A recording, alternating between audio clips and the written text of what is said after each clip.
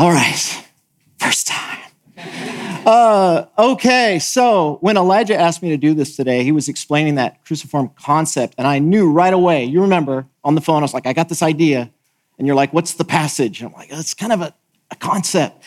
But I didn't know that it would fit so perfectly into how it's been leading up. The first week, Pastor Matt, he was talking about how we as God's people have been set apart by Christ's sanctifying work, right? This work that has changed us, transferred us from the kingdom of darkness to the kingdom of light, and how that should affect what we believe, our posture toward the world, and our mission to the world. And he really focused in on what it means to be that set-apart, cruciform body. Then last week, Pastor Keith was talking about how, kind of taking it one step deeper, about how the death and burial of Christ puts our old selves, that kingdom of darkness we were talking about, that old life, to death, in a sense, right? And then we enter into this new thing, but it's with Christ. We're raised with Christ. And it's a concept that's kind of crazy because I'm thinking, okay, that happened 2,000 years ago, but somehow I died with Christ. I've been buried with Christ. I've been raised with Christ.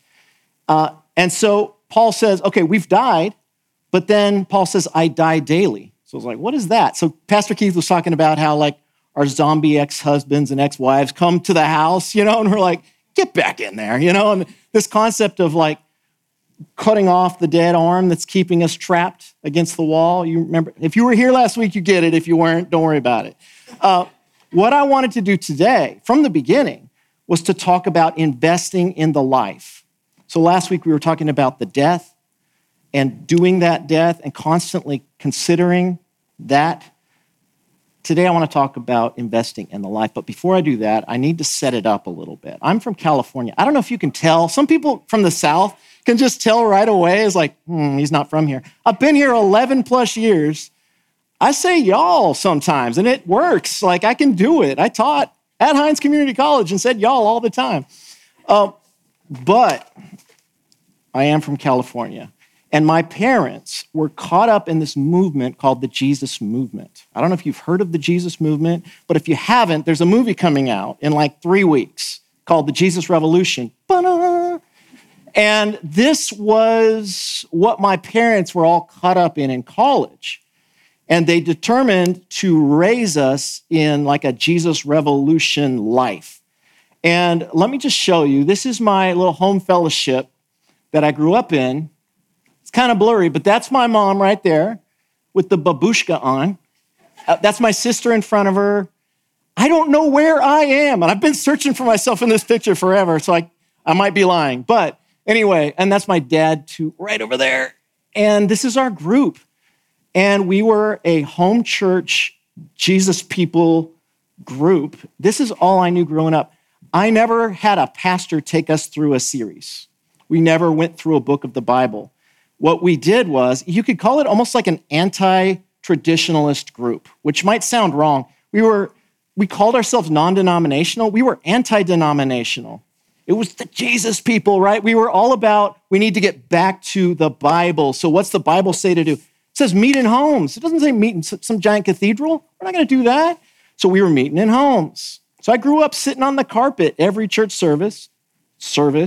And, we'd do our baptisms at the river. And there was a verse that said, everyone come together and have something to contribute, something to share. So we were encouraged, be in the scriptures, be praying. If the Lord does something or says something, you say it in the group. And we had no end time. So we would meet like around 1, and then we would sing songs. Everybody had a guitar, and we would go around. And we had elders that would kind of like steer things if it was kind of getting off the rails. But there was no head pastor. There was no order of service. And so I grew up in this environment where I was encouraged to seek the Lord. And I was reading all the time. I was praying. I went so far as to create my own little like gospel tracts. I still have some. My mom kept them because they were cute. They're not even folded right. And I'd go door to door and pass them out to my neighbors. I remember carrying a cardboard box of Bibles by myself. I was like 8, knocking on doors, and like handing New International Version, right, to my neighbors. I was all in. And I'm saying this because I had an experience my senior year of high school that would seem to defy that background. And it was this. I'm sitting in my little home group, and my dad asked a question, pretty standard question. He's like, how can we practically be lights in the world? You know, and probably 15 things pop up in your brain, but I was a senior in high school, and I'm thinking, you know, all these older people, like this Christian young man's going to say this super profound thing. So I'm like sitting on it for a second. You know, I'm going to say the thing that nobody else can think of.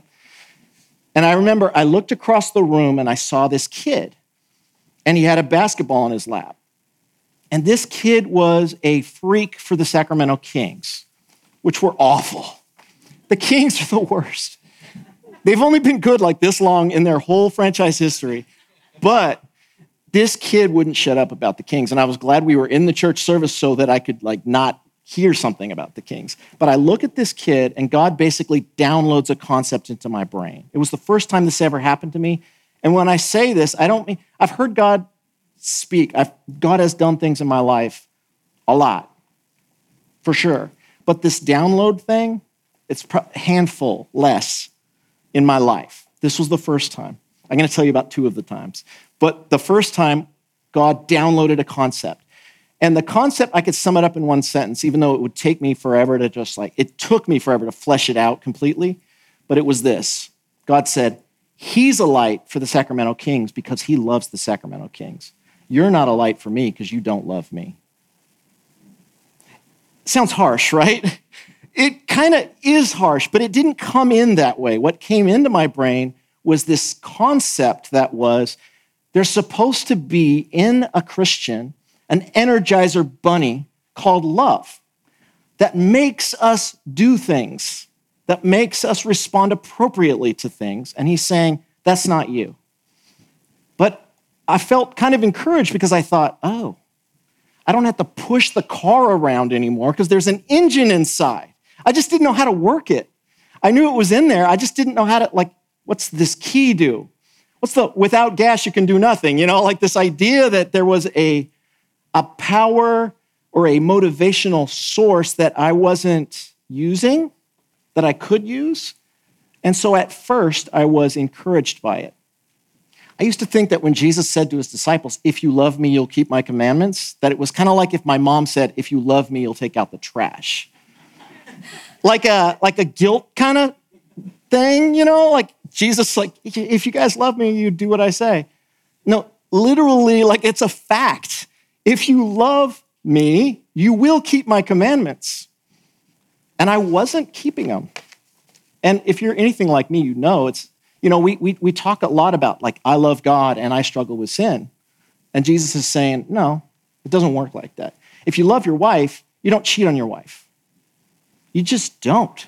Not if you really do. And it was hard for my brain. I needed him to say that to me. Because I remember in college when I'd tell people about this, because it was unresolved for a while, which is hard, by the way. I'll tell you how that worked out in a minute. But when I would tell people that God said that to me, they'd say, no, he didn't. Of course you love God. You're going to a Christian school. Like you grew up in the church. Like you went door to door with Bibles. Like how could you love God more than that? And I'm like, well, he told me. You know, I was like, he said I didn't. I had to sit in that. It was hard. Let me tell you how this is possible.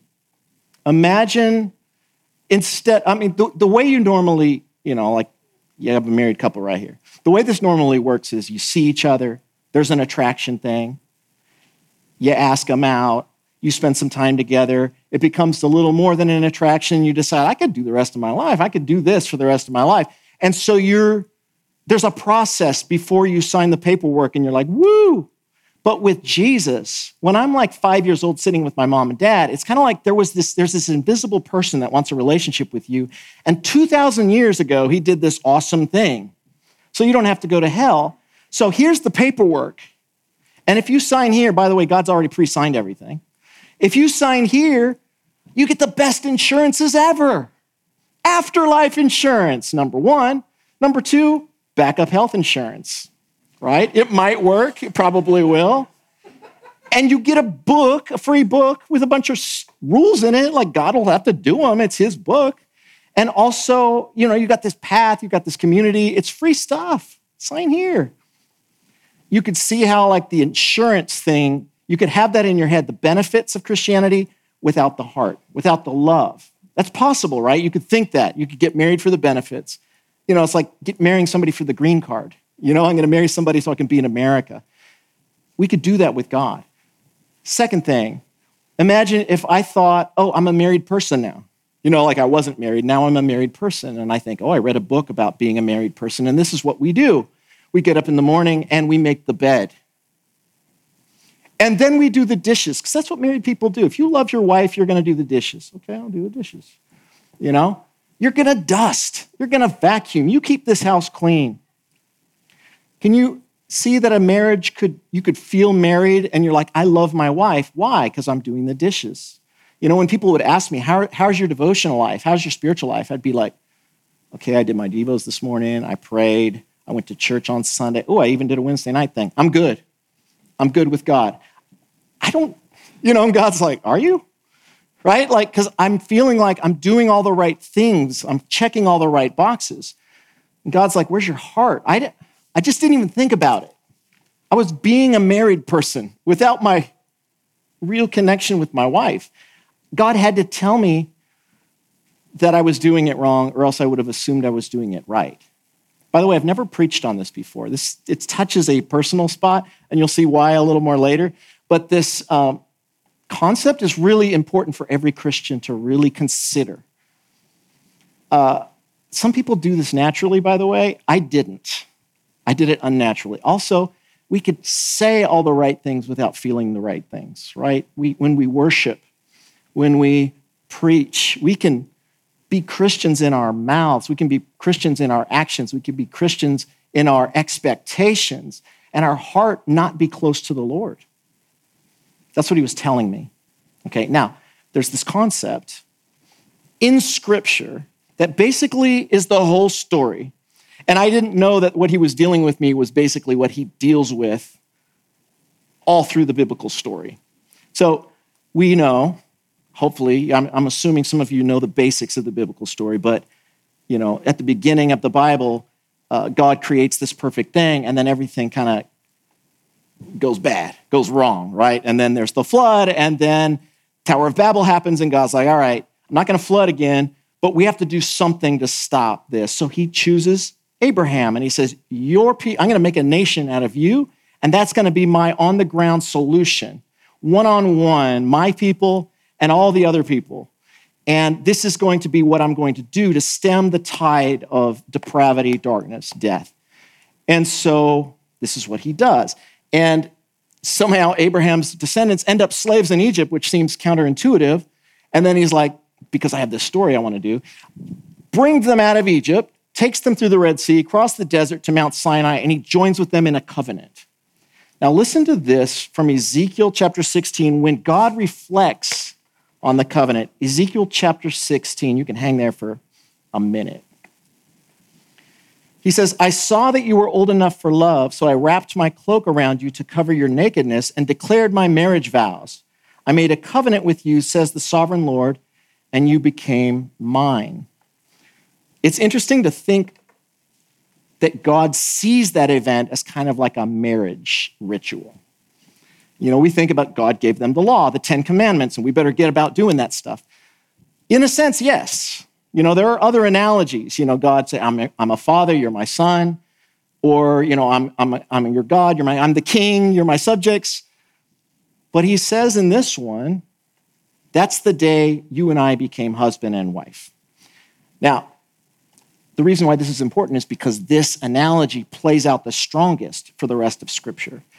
What you'll find is that God, they make this covenant, they have a few bumps early in marriage, then they settle into the land. So they kind of move into their new place, right? And then they settle there for a while and things get comfortable. And they start looking around like, you settle into your marriage and it gets, I don't want to say stale. That's going to sound really wrong. Lori's right there. It just settles. And that's what happens when you read the biblical story. People are like, why does everybody else get a king and we don't? You start to look at your neighbors and think, what's working over there that's not working over here? Why is this marriage happier than mine? Why is this happening? And so they start to struggle, and eventually they go through this giant political catastrophe where they split into two separate nations. I read the Bible through as a kid like 10 times. I didn't realize that they split. It's like you can miss it. It's like a chapter or two, and then all of a sudden you have Israel and Judah. And I always just thought it was the same, but it's not. It's two different nations. There's the northern kingdom and the southern kingdom. And what happens in the north is basically all bad for a long time. And at one point, they make Baal, this foreign god, their national deity, right? They're literally married to Yahweh.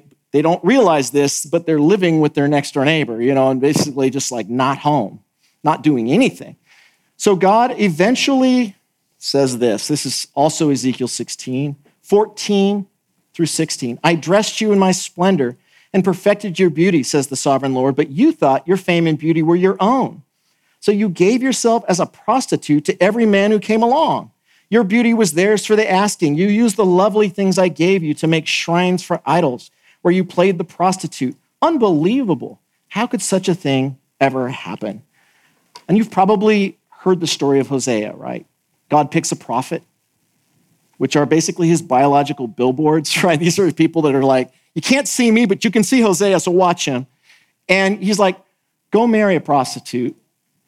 And don't just marry a prostitute, love a prostitute. He does say, you will love her, you're going to have babies with her, and when she sneaks off at night to do her thing, you're going to go get her and bring her back home and stick her in your house. Because that's what I've been living with. For however many centuries God was living with it. That's how I feel. So it's bigger than an analogy, right? This is like God saying, you don't know how I feel when you do that stuff.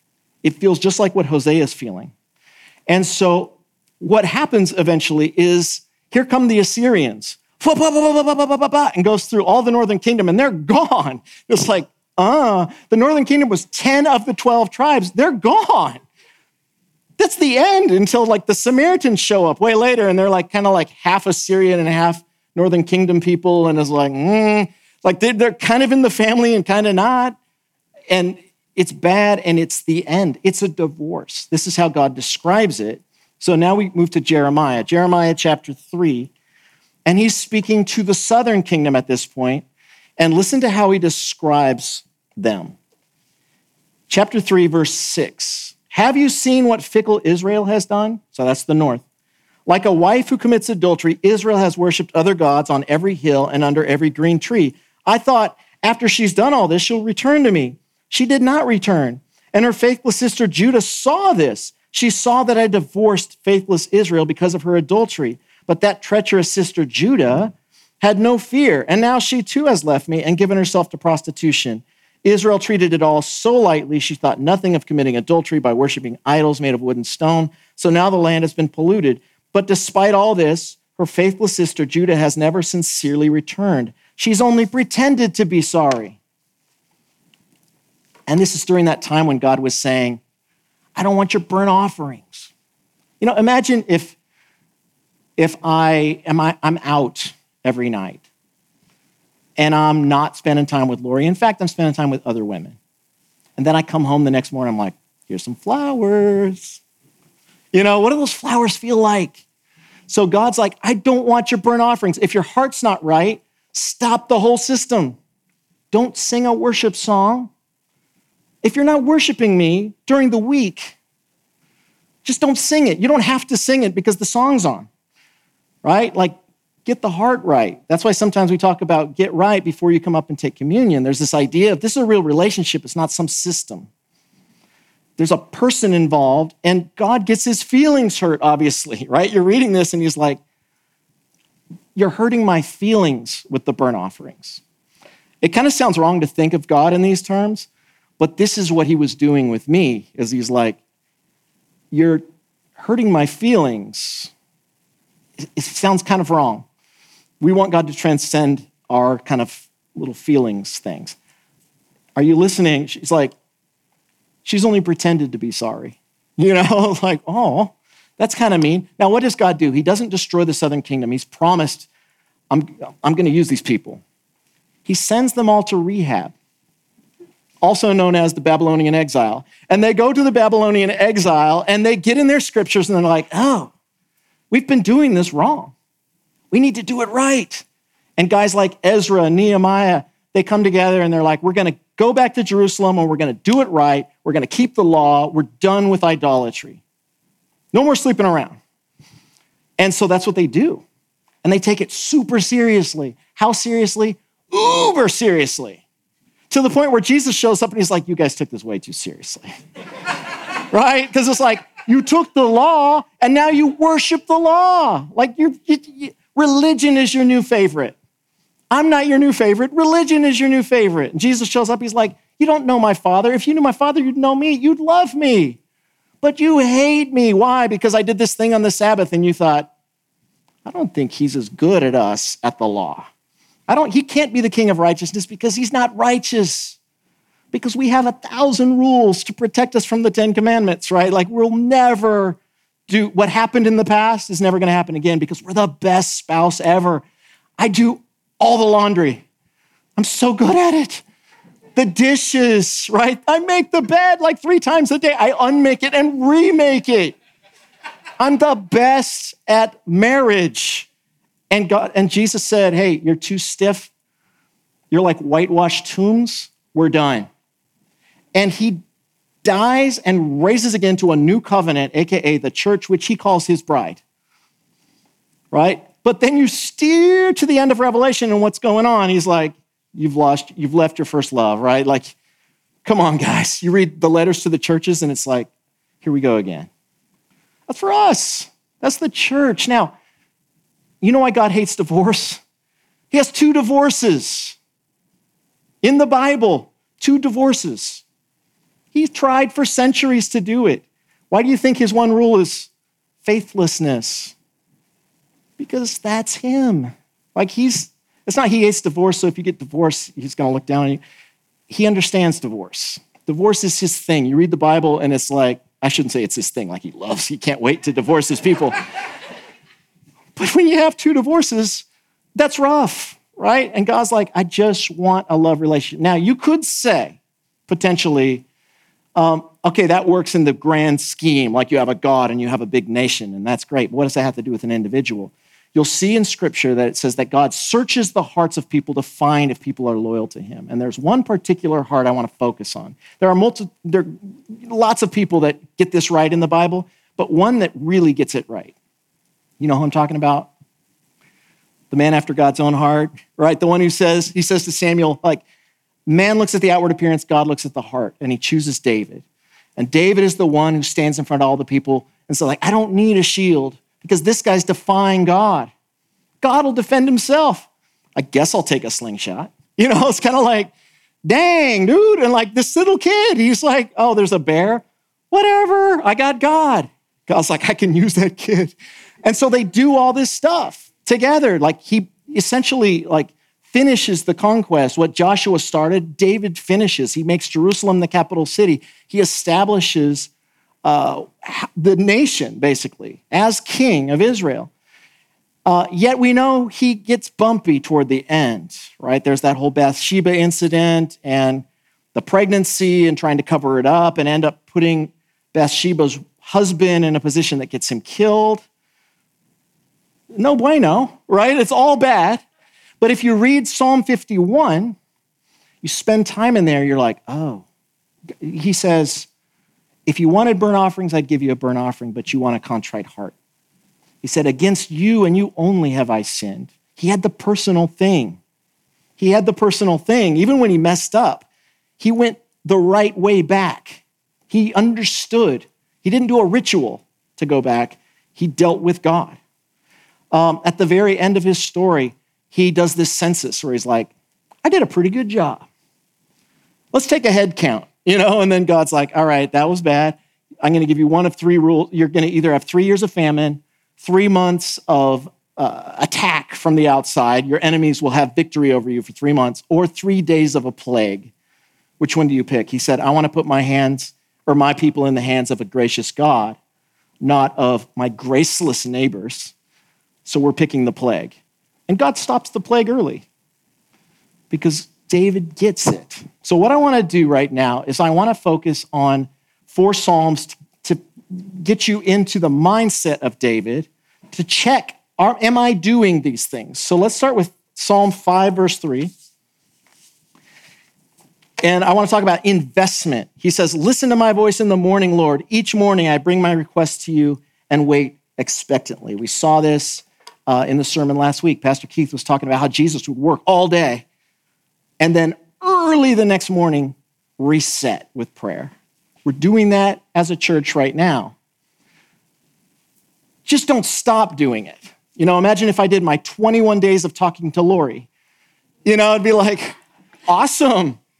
3 solid weeks of my marriage. No, this is life. This is for life, right? It's good to do those things. Like having a date night, it's not forcing it. No, it's healthy. You can talk to your wife. Going on walks every night. That's kind of like what I'm talking about with God. You need to invest in the relationship. And by the way, you could sit down at the dinner table in front of a plate of food and not eat. When I say that, I mean, we can do our devotions every day and not be connecting with God. We have to think strategically about how to make sure the connection is there. I could say, my prayer time, and I have a list, and I just for an hour, and God's like, cool, I guess I'll get on that.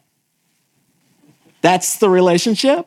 You know what I mean? Like, I'm not saying don't pray for people, but I'm saying think about it like you think about a person, not like this God that does things if I do that. There's a Bible verse and I'll just hold him to it. Yeah, watch out. Number 2, faithfulness. This is Psalm 101, 2-4. I will lead a life of integrity in my home. I will refuse to look at anything vile and vulgar. I hate all who deal crookedly. I will have nothing to do with them. I will reject perverse ideas and stay away from every evil. Why do we expect God to be giving to us if we're not giving to him? So even if we're praying and studying, why do we expect revelation and insight and action if all the other times in my life I'm just doing whatever with the world? You could say, well, God forgives and forgets. Does he though? He does, but we just read the whole story. Like God's like, make the change, be the change, Like my wife's very forgiving, but at some point, I don't have to be sleeping around to be neglectful, to be distracted, to be disconnected from my wife. That's all adultery at some level, right? God wants us. He wants our hearts. And so part of that is saying, oh, dang, I got to make sure I'm not living a double life, a double-minded man, unstable in all my ways. I can't do that to him. If I want him to be reciprocal, I need to be committed and faithful to him. Number 3, trust. Psalm 3, 1-3. Oh, Lord, I have so many enemies. So many are against me. So many are saying God will never rescue him. But you, O Lord, are a shield around me. You are my glory, the one who holds my head high. Most of you would say, yeah, I trust God, of course. He's never failed me yet. Okay, but when you get in trouble, what's your first impulse? Mom, Dad, best friend, we got to go to coffee. Dude, I got this rich friend that maybe can bail me out. Like we get in trouble. Pastor Elijah, please pray for me. God listens to you. He's real quiet with me. Like I got to get to the altar. When's the next service? I got to get at the altar because that's where God will do it. Dude, no. I could do a whole next sermon on just this about trusting the Lord. I thought I trusted the Lord, but when it came down to it, I kind of trusted everything else and thanked God when it got fixed. Lip service, right? It wasn't like I'm not telling anyone and I'm going to fast and pray till this is solved by the Lord because I honor him with that. That's scary, by the way. It's happened a bunch of times, and I'll tell you some stories another time. Number 4, last one, Psalm 9, 1-2. I will praise you, Lord, with all my heart. I will tell of all the marvelous things you've done. I will be filled with joy because of you. I will sing praises to your name, O Most High. You find this a lot in the Psalms, this idea of when you do stuff, I'm going to tell everybody. not just to get everybody on my page, and not just to encourage people, but because God wants everybody. So when I say, like, this is what the Lord did with me, now you all are thinking, what about me? And stuff can happen. We need to be talking about it. We need to remember what he's done. We need to be grateful. Now, I could go back through Lori's yearbooks and be like, oh, she was awesome at softball. She was so good at softball. Let's write a song about it. Lori's awesome at softball. Sure. That's kind of what we do, though, sometimes. Like I'll go through her journals when she's a kid. Oh, she's so nice. Look what she did with her grandma. Yeah, sure.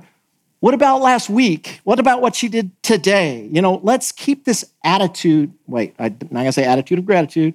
Let's keep a mindset where we're always thinking in terms of how great is she? Isn't that going to steer my marriage right if I have this mindset? And she's going to always be thinking, he loves me, doesn't he? Right? There's a lot of ways we can do that with the Lord. Okay. That's David. So you got the nation, you got the individual. Comes back to me. By the way, I wasn't like David in this. God told me I wasn't. And it was a problem because as I was going through college, God didn't resolve it for me. I wanted him to resolve it. And I was doing this David kind of stuff a little bit, trying, because I had to get over the hump. Because I was like, I'm in chapel service and they're like singing, I love you, Lord. I'm like, I love you. No, I don't. Because he told me I didn't. And I was getting bitter, actually. I was getting up to 3 years with no resolution. God didn't say anything again. I knew he could. He did. So why isn't he? Why won't he just settle this? Because I can't just be a Christian with this shroud of you don't love me sitting over me all the time. I had to get out. And I got to this point where I read the verse, we love him because he first loved us. And that was my exit door. That was my exit strategy from my dilemma was, God, you have to show me you love me. Because if you don't show me you love me, how am I supposed to love you back? The verse says so. Right? And so I was like, well, how do I know you love me? It kind of turned into that. 3 years is a long time, right? To not be a Christian while being a Christian because God told me so. And all my friends were like, oh, he does love you, man. Don't worry about it, dude. I was like, yeah, if he didn't say anything, that'd be great. I'd believe you. It got to the point where I was kind of in a crisis mode. And I was praying 1 hour every day as a discipline, this must end. And at the time I was dating Lori, and one night I was in rehearsal, and Lori, as a surprise, set out this nice, cool dinner. And by the way, I'm in college, right? I go to the cafeteria all the time. So Lori, I come home to my dorm, and she has these candles and pasta, and it's fancy. And I think you even dressed up a little bit. I'm not sure, but it was kind of like a moment. And, the lights are down. This doesn't happen in college that much. And it was cool. And we were talking about what was going on in our lives. And she had an issue, and I had my big issue that I couldn't deal with. And we're like, why don't we just go pray for a while and talk? And so we did. And we drove up this little mountain path behind the school. This was at Azusa Pacific down in LA. And we pulled up to this one spot, and there was the city all down there. It was like kind of a cool date moment, but also we're going to pray because we're Christians. We're going to hold hands because that's what you do during prayer. And so we're doing it, we're praying, and there's this moment, and God does the thing again. I'm telling you, handful of times, this is number 2, and this 3 years after the event, 3 years. February is coming up, the anniversary, February 18th or 19th. It was we don't know what time, it was super late, probably 2, so it was and this is what he says to me, but not with words. He says, remember that dinner table with the candles and the food and that whole romantic moment? He said, that's like her and your parents and all your friends at school and music, which I was studying. And this beautiful scene around you, nature, the moon, everything that you're looking at, it's table decorations. I'm trying to draw you to me across the table. Because one of these days, all that stuff's going to be in the dishwasher and in the trash and up in the cabinet. And it's going to be you and me. And And he said to me, I'm romantic.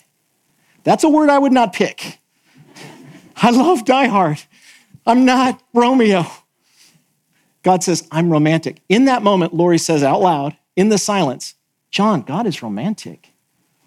And he's telling her the same concept in the same moment, which for me, I needed, right? Like, because I know it's like, I don't want to make this stuff up. And we felt it. And we were shaking. And we had this moment. I didn't sleep for 3 days. God let me feel it. And he's like, do you want to keep feeling it or do you want to keep living? Because that's what it felt like. It was intense. I haven't talked about it much, really. Lori always wants me to talk about it, but it's like, gets me. But I wanted to challenge you all with it this morning because I think it's so easy, especially when you're younger, maybe forever, to have a love relationship with your church, love relationship with church culture, love relationship with your devotional time and think that that's something real with God. It has to be real because he cares, you know? So I want to challenge you to invest in the relationship, be faithful in the relationship, to trust him first, and also to live with this grateful spirit to him as he works and lives in your life. Let's pray. Lord, I do thank you for that experience.